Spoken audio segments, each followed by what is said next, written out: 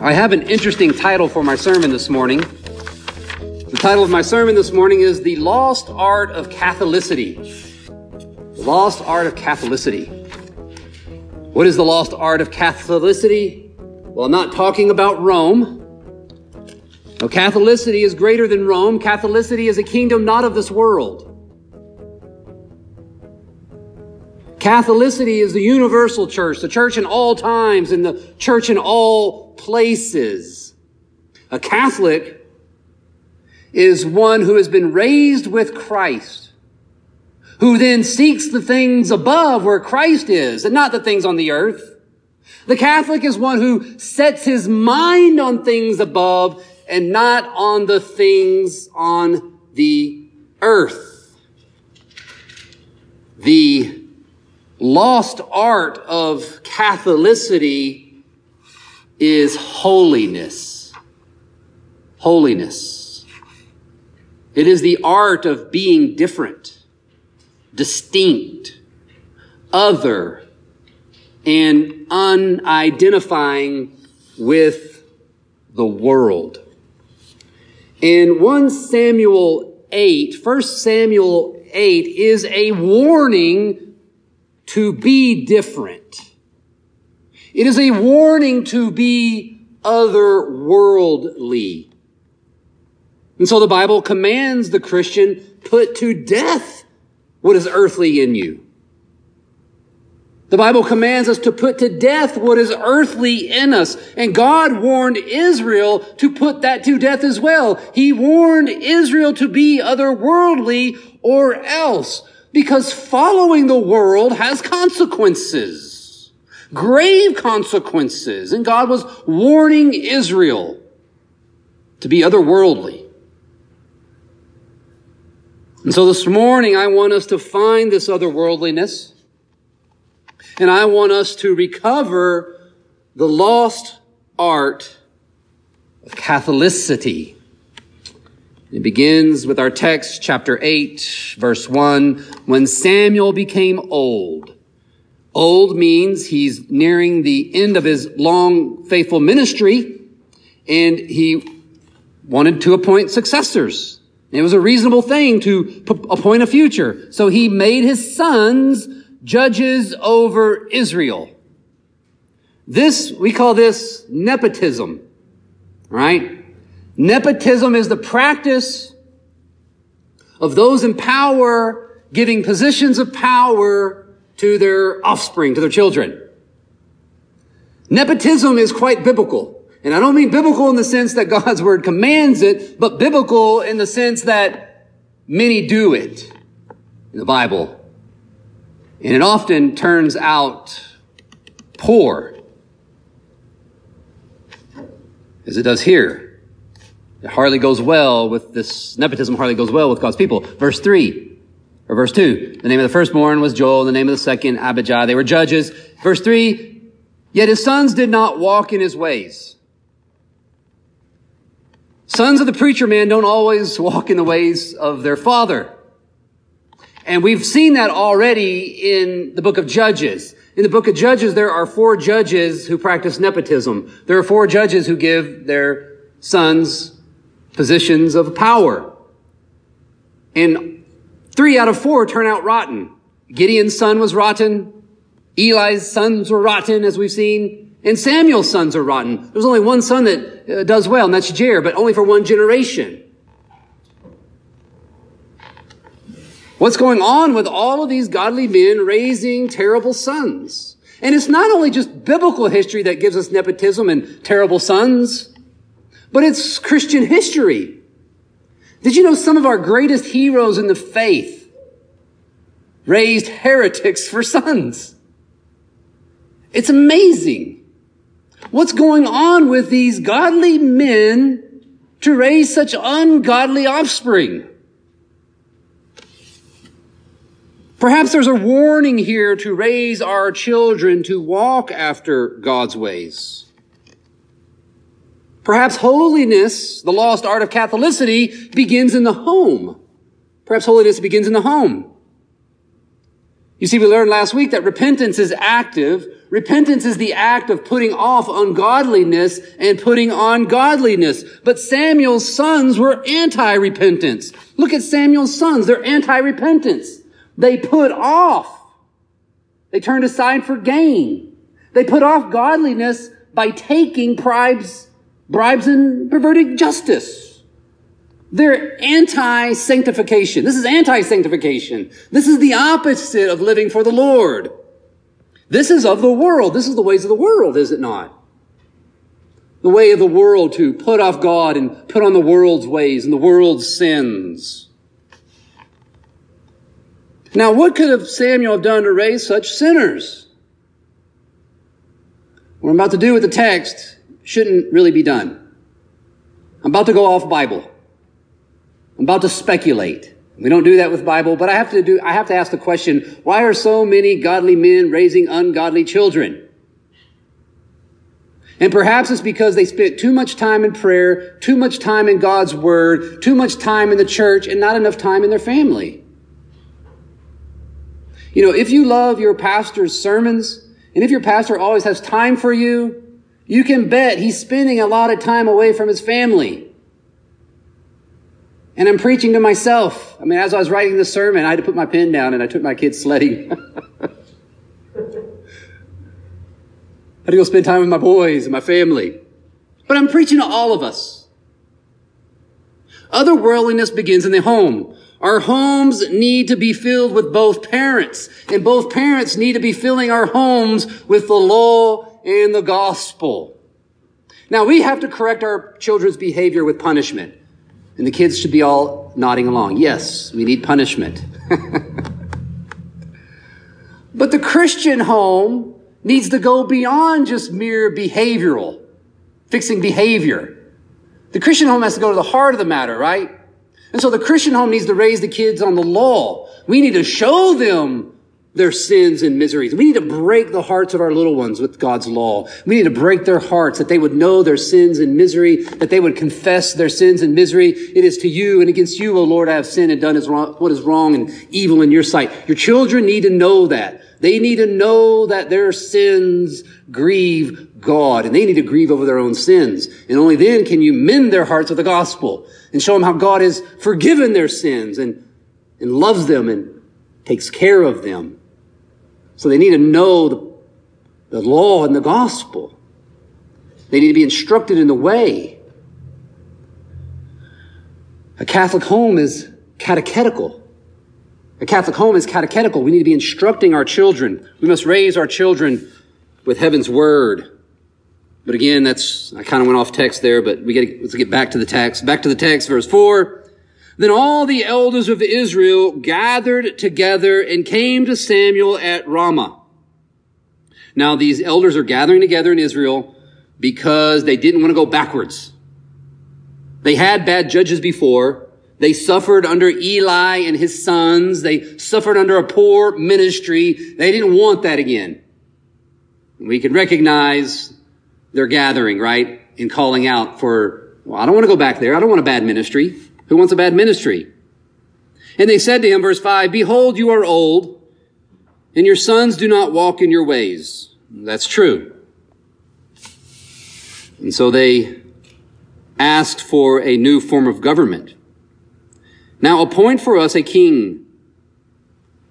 The existing form of government was failing, and now they're proposing an alternative form of government. Give us a king. They wanted a monarchy. Give us a king. Monarchy. Now, our monarchies are worldly, because listen, look at the text. It says, now appoint for us a king to judge us like all the nations. So monarchies were quite worldly back then. That was the practice of the world. Monarchies. But monarchy in Israel was also biblical. If you have your Bibles, turn with me to Deuteronomy. This is an important text for us this morning to further understand our text. Deuteronomy chapter 17. And keep your finger here. We'll be back to Samuel in a moment, but Deuteronomy 17.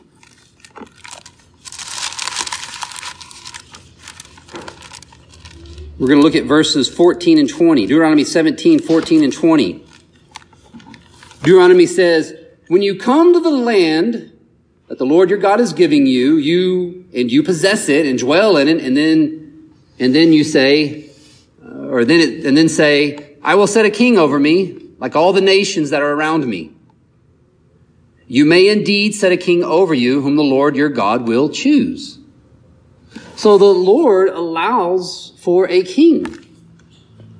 And if monarchy is biblical, why does Samuel get so upset? Because in our text, Samuel gets quite upset with Israel wanting a king. It says, verse 6, but the thing displeased Samuel when they said, give us a king to judge us. And Samuel prayed to the Lord. Why is Samuel so upset? And it appears he's justified in being upset. Verse 7, and the Lord said to Samuel, obey the voice of the people in all that they say to you, for they have not rejected you, but they've rejected me. So Samuel's anger is justified. According to the text, Israel was rejecting the Lord. They have not rejected you, but they have rejected me from being king over them. How was asking for a king a rejection of God as their king? I mean, isn't God King of Kings? Isn't he the king maker? And isn't it providentially true that those whom God sets as king are his king, and therefore obedience to that king is really obedience to God as king? Yes.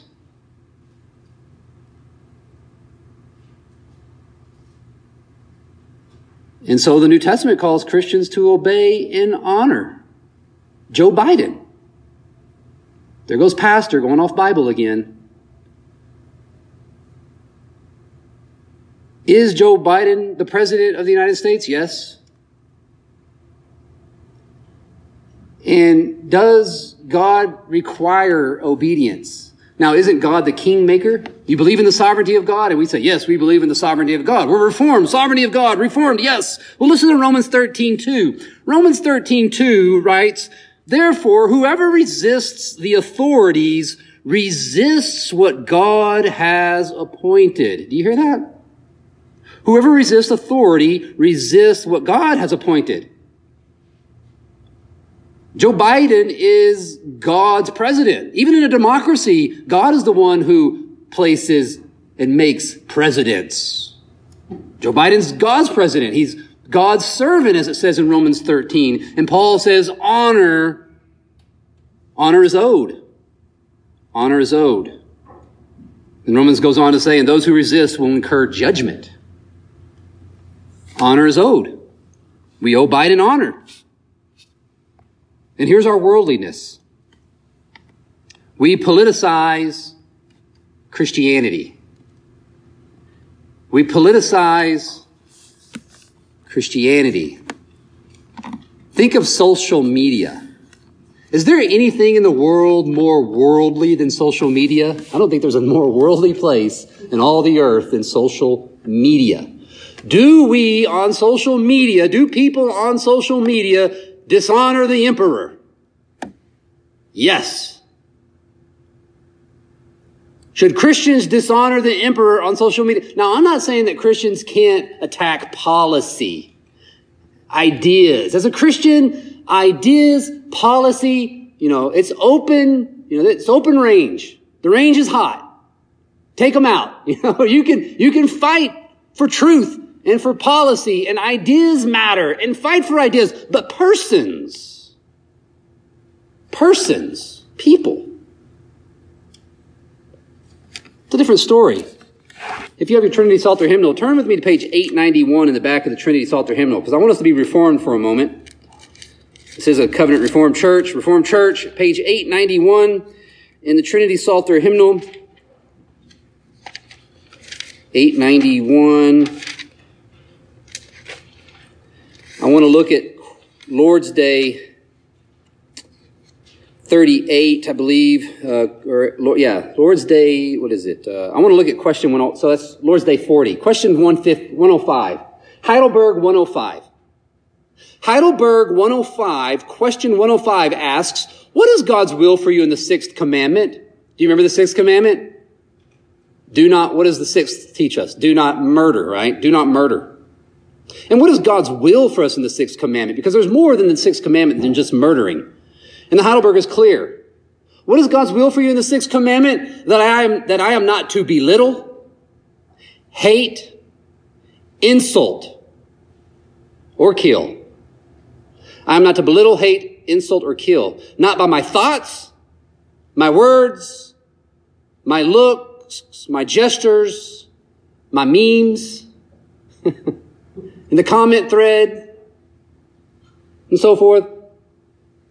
Heidelberg goes on to say, look at question 107. Is it enough then that we do not murder our neighbor in any such way? Yes, we should not murder, but there's more.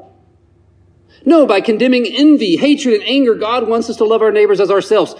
Here it is, to be patient, peace-loving, gentle, merciful, friendly, to protect them from harm as much as we can, and to do good, even to our enemies. That's otherworldly right there, is it not? You see, friends, we belong to a kingdom of compassion. We belong to a kingdom of compassion where love binds everything together in perfect harmony. That sounds very otherworldly. We must live that now. So no matter how much you hate someone's policy, ask yourself, next time you see that meme and you're about to repost that meme, ask yourself, does that meme attack person? Is that meme attacking someone's personhood? Is that insulting someone? Is that hating on someone? Does it violate the sixth commandment? And if it does, then be distinct. Don't post it. Recover the lost art of holiness. And distinction is key in our text. Samuel wasn't against monarchy. He was anti-worldliness. The elders were putting off the Lord by putting on the world. They wanted, it says, to be like the nations. They wanted to be like the nations. They didn't want to put off being God's special people. They didn't want to be different.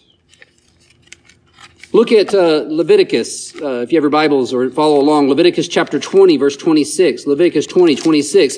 This is really the commission statement for Israel.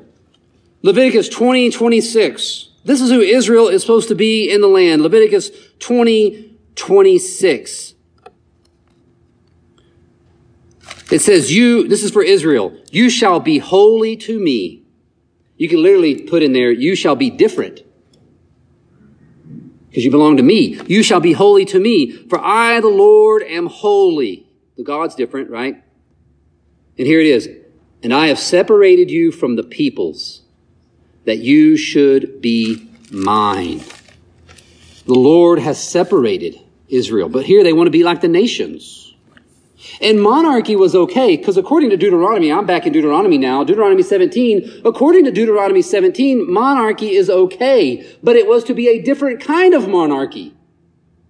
He says, you may indeed set a king over you, whom the Lord your God will choose. It says he must be a brother. He must be a fellow Israelite. He cannot be a foreigner. It says he must not acquire many horses for himself. He shall not acquire many wives for himself. Nor shall he acquire for himself excessive silver and gold. And he is supposed to be a sola scriptura man. And he shall write for himself in a book a copy of this law, approved by the Levitical priest, and it shall be with him, and he shall read it all the days of his life. And he shall fear the Lord by keeping the words of the Torah. He is to be a sola scriptura man following God's word. So they were to have a king, or they are allowed to have a king, but a different kind of king, not a king like the nations.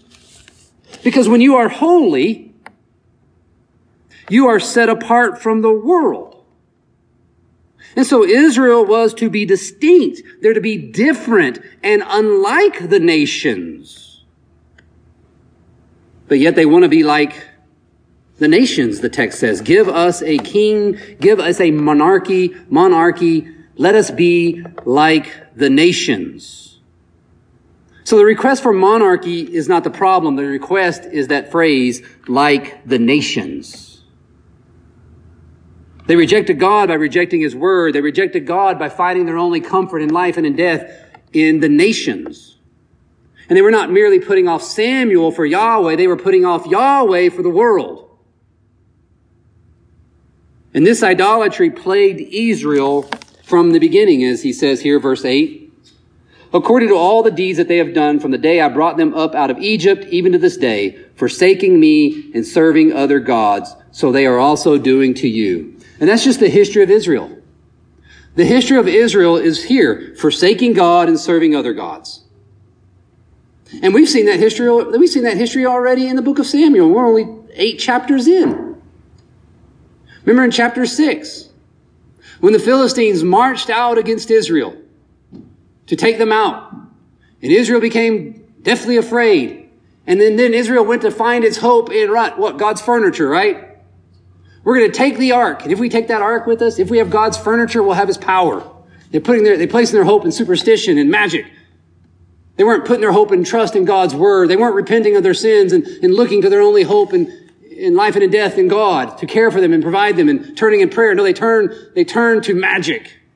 And here now they're doing the same. They're putting off God by putting on politics. They're turning to politics. Do we ever put on politics in the church? That's an easy question. It's an easy answer. American religion is highly political. American religion is highly political. But I want us to be better than that. I want us to be otherworldly. So stop being so political. Now, I'm not saying let's be anarchists. I'm not saying let's turn a blind eye. No. But what I'm saying is, let's not make everything political. There are other truths in the world. Beautiful truths. Perhaps even more important truths. Let's seek other things. Like instead of turning masks into political grandstanding, let us be concerned for the person behind the mask. Maybe we should be more concerned for the person behind the mask. Maybe we should love people more than politics. And it's okay if you want to be a social justice warrior.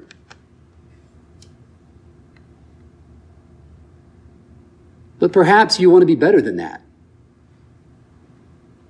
Perhaps you want to be Catholic,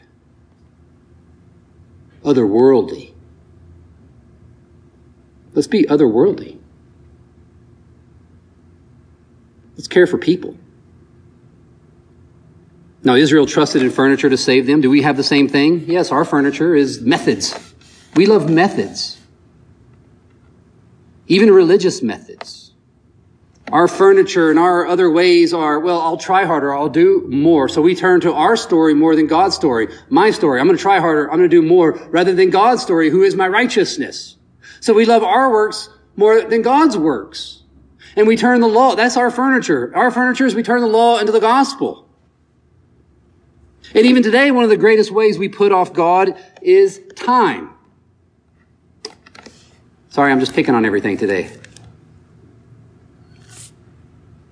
How much time do you spend on Facebook and Instagram compared to time in prayer?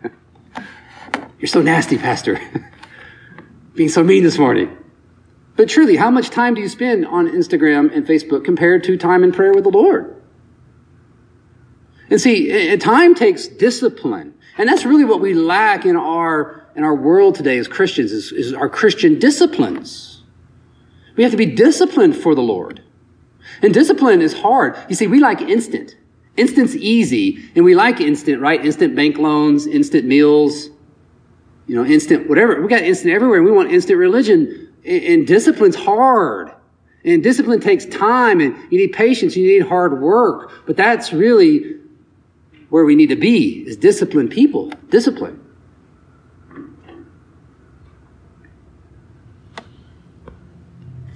We need discipline. Like Matins and Vespers. Sounds very Catholic. It is. Morning and evening prayer. It's a good way to start your day. Begin the morning putting on the Lord. Right, in prayer. In the day, putting on the Lord in prayer. Putting off the world in prayer. Putting off the world in prayer before the Lord. It's very Catholic. And it's the otherworldly lifestyle of the psalmist. The psalmist says, I will declare your steadfast love in the morning and your faithfulness by night. Morning and evening prayer is a lost art. This is the lost art of Catholicity. It's holiness. Here's where we can begin to lead that holy life. Morning and evening prayer. Let's recover it. It's easy, but it will take discipline. You have to get up a little early. You can't forget at night before you go to bed. Let's do it. It's good. Verse 9. Now then, obey their voice. Only you shall solemnly warn them and show them the ways of the king who shall reign over them. So God now condescends to their request, but he's going to warn them. So the Lord warns them in verses 10 through 17.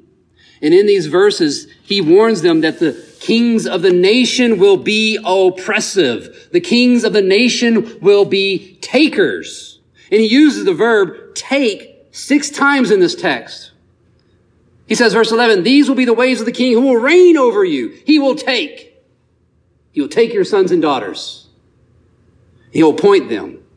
He will take your daughters to be perfumers and cooks and bakers. He will take the best of your fields, the best of your vineyards, your olive orchards, and give them to servants. He will take 1/10 of your grain. He'll take 1/10 of your harvest, give it to his officers. He will take your male servants, your female servants, your young men, your donkeys. He'll take your livelihood and put it to work for himself. He will take the 1/10 of your flocks, your produce. He will take, and you shall be slaves.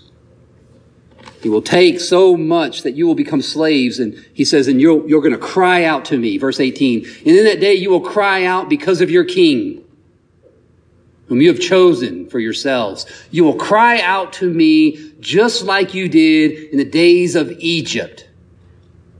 Yet this time, says the Lord, I'm not going to listen. Verse 18. But the Lord will not answer you in that day. That's a warning. A strong warning. And the warning is this: don't be like the world. Don't be like the world, because God just might give it to you. We know here the Israelites refused to obey. They said no. Verse 20, we want to be like the nations. We may also be like the nations. Make us a king to judge over us, fight our battles. And then Samuel heard these words. He repeated them to the Lord in verse 22. And the Lord said to Samuel, obey their voice, make them a king. Samuel then said to the men of Israel, go every man to his city. You see, Israel wanted to be like the nations, and they were kind of consumed with it.